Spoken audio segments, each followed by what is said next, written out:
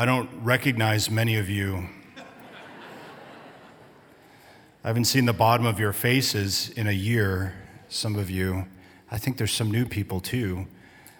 This guy, you didn't know you had a goatee.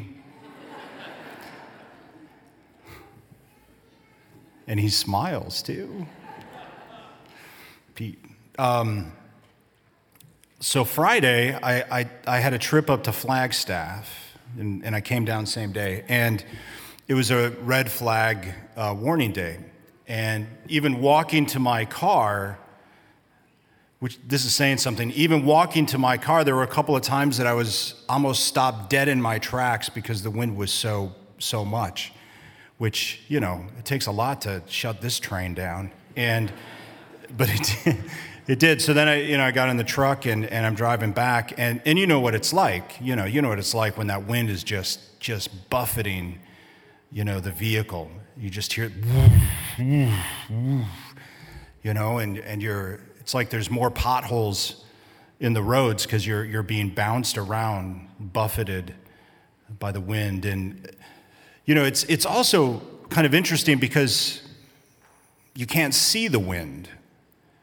Right? I mean, there's even times when you're driving where maybe you're not seeing the wind move the trees, and yet there's this strong wind just, hitting your truck and bouncing you around.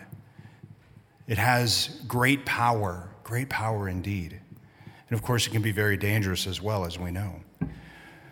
In the first reading, we're told that, that day of Pentecost, that the disciples were there and there was this loud noise like a driving wind. They didn't say it was a driving wind, but it was a noise like a driving wind would make, that whoosh. And then they were overcome by the Holy Spirit. Tongues of flame spread upon each of them, from one to the many. Right? And we gain from that imagery, one to the many, that what God is now able to do by the power of the Holy Spirit, many things, but one of them is his love can become diffusive, right? That it can, like if you take some of the flame and, with a taper and then light another, it still has the same flame, right? It retains its original sort of manifestation, but that it can be shared, it can be spread. Or like at the Easter Vigil, when we all, lit our candles from the Easter candle, and outside we began, and all of these candles then came into the church as we carried them. That the flame is divided but never reduced. It's diffused. It's spread out. So the Holy Spirit, now how is this supposed to work? Now how do we understand then the Holy Spirit? I remember just a few weeks ago at First Communion and Confirmation, I know when some of you were old, you remember the bishop would come and question you. We don't do that anymore. So I went out and I thought I'd do it. But instead of questioning the kids, I questioned the parents. And the looks of terror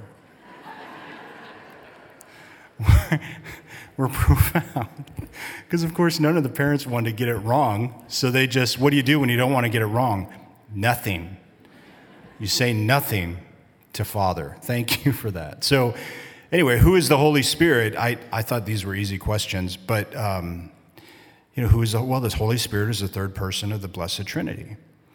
And traditionally, we understand that the Holy Spirit is this bond that exists, a person, but this bond that exists between the Father and the Son, namely, that for all of eternity, the Father exists and the Son exists. And because they are both perfect, they have all of the perfections you could have, one of which is love. And so they share love perfectly. Well, that perfect love actually has being as well. It's the Holy Spirit. So from all of eternity, you have the Father and the Son existing in love. Well, that love itself is the Holy Spirit, and it's communicable. The Father and the Son can share their love with us. And so the love that goes forth, the love that is sent from heaven to us, the Holy Spirit, is meant to dwell within us, is meant to actually inhabit or habituate our souls, so that the divine life then remains in our souls all the time, constantly working on us, constantly changing us, helping us to grow, conforming us more and more to the divine image. That this is what the process of holiness sort of, might be explained as. It's something that God does. It's something we allow, but it's something that God does. One of the interesting things, I was reading this about love yesterday, one of the interesting things about love is you can't just sort of teach love intellectually. If you're teaching your children how to love, you can talk about it being sacrificial, but really you have to show them. As a parent, if you don't model love, they won't really learn love. At best, it's sort of just an intellectual concept or construct. It's theoretical and therefore meaningless. Love that is merely considered but not done is meaningless. Love has to be put into action for it to have any value at all. And as we know, of course, we believe that Jesus modeled for us in so many different ways what it meant to love. This is how you love. Let me show you how to love. And then ultimately upon the cross, the greatest act of love we've ever received, the most perfect sacrifice that has ever been made, a sacrifice made for us so that we could be free. This is one of the things we desire most of all in our lives is freedom. Any time that we feel like we are limited or in bondage or enslaved in any way, we know that that's a reality that just can't stand. We seek to be truly liberated. And in this life, that kind of ultimate liberation can't really take place. And it's not even necessarily a physiological liberation, but an interior liberation that God gives us through the Holy Spirit. He sets us free and transforms us.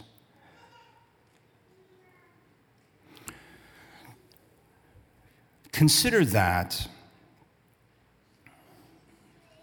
let me put it this way. I will assert that in my experience, and maybe it's just who I hang out with, that the most judgmental people I know are Christians. The people who have the harshest words for others are Christians. The people who tend to be the obstacle for others coming to belief are Christians. It's just interesting why we as Christians depart so much. We have this need to judge, to be harsh with others. He's not doing it right. He's not doing that right. The priest isn't doing it right. The people aren't doing it right. That guy over there isn't doing it right. I know what's going on in their family or that family, etc. It's amazing how harsh we are, how judgmental. And it's absolutely clear that this is not who Jesus was, ever. Ever. And very clearly told us not to be that way. In fact, he was the most upset with people who were. And yet if you look at, even our culture at large, how truly intolerant we are of each other. Even just based on like a Democrat-Republican split in a family, how it wreaks havoc in families. Why do we let it happen? It doesn't have to happen. People can disagree and still have unity. Think about just the masks here. I know you were all in total agreement with me on how to approach it, right? Oh my gosh, no, there's no possible way. However, if we come together for a common goal and a common good, we can sacrifice some of what maybe we believe or would like to do for the good of others. And ultimately, this is what lovingness looks like. concrete action, sacrificing the self, sacrificing my selfish needs or my goods for the goods of those around us. And so today is called the birthday of the church, Pentecost. And as the church, the people of God, and manifest here at St. Thomas More, what kind of people do we really want to be? I think we want to be people who seek true freedom, true interior freedom. We want to be people who are more loving and are more understanding and compassionate. But the only way to get there is to do it, not merely to talk about it, but to show one another and to model that love that Jesus modeled for us. Please stand.